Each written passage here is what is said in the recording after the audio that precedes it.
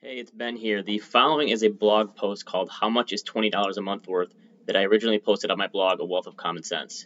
Enjoy. The hardest part about building wealth for the majority of the population has nothing to do with picking stocks, or asset allocation, or active versus passive, or the macroeconomy, or any of the other stuff professional investors spend their time debating. The hardest part about building wealth for most regular people is the process of saving their money on a consistent basis. But it doesn't take that much to make a big difference over time if you're able to stick with a regular savings plan. Even $20 a month could have an enormous impact if you give yourself a long enough runway. The maximum contribution for an IRA in 2020 and 2021 is $6,000 a year. That means maxing out your IRA would require you to save $500 a month. If you were to diligently save that $500 every month for 30 years, assuming a 7% return on your investments, you would end up with more than $600,000 after 30 years of saving. Now, this is easier said than done for a variety of reasons, but that's not a bad haul. But what if instead of saving that same amount every month for 3 decades, you instead increased your savings by just $20 a month each year? So in year 1, you'd save $500 a month. In year 2, you would save $520 a month. In year 3, you would save $540 a month, and so on. $20 a month can't be worth that much, right? Actually, in this scenario, assuming a 7% annual return, your ending balance after 30 years would jump from a little more than $600,000 to more than $860,000. That $20 a month increase would be worth more than $260,000 in total. Not bad. Now, maybe you think 7% is too high for risk assets right now.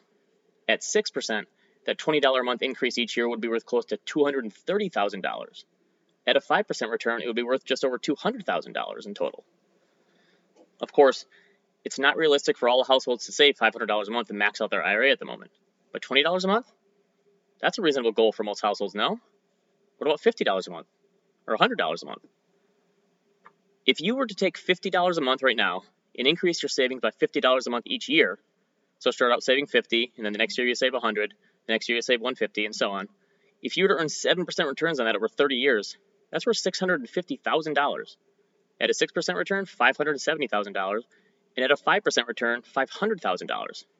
Now, if you were to start saving $100 a month today, and then next year save $200, and then next year save $300, over 30 years, that 7% return is worth $1.3 million. 6% returns would be $1.1 million, and a 5% return would be $1 million.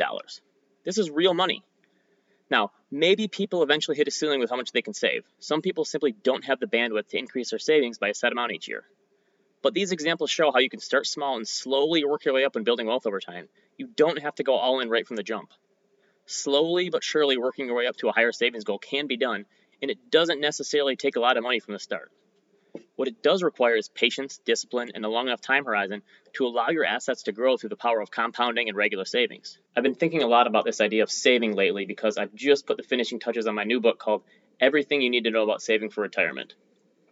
This time around, I decided to go the self-publish route, so you can't pre-order it just yet, but I will be giving people on my email list a heads up before anyone else, so pay attention to your email if you're on that list, and I will let you know when it's ready to go.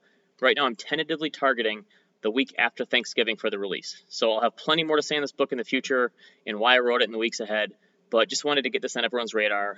So thanks for reading, everyone, and have a great weekend.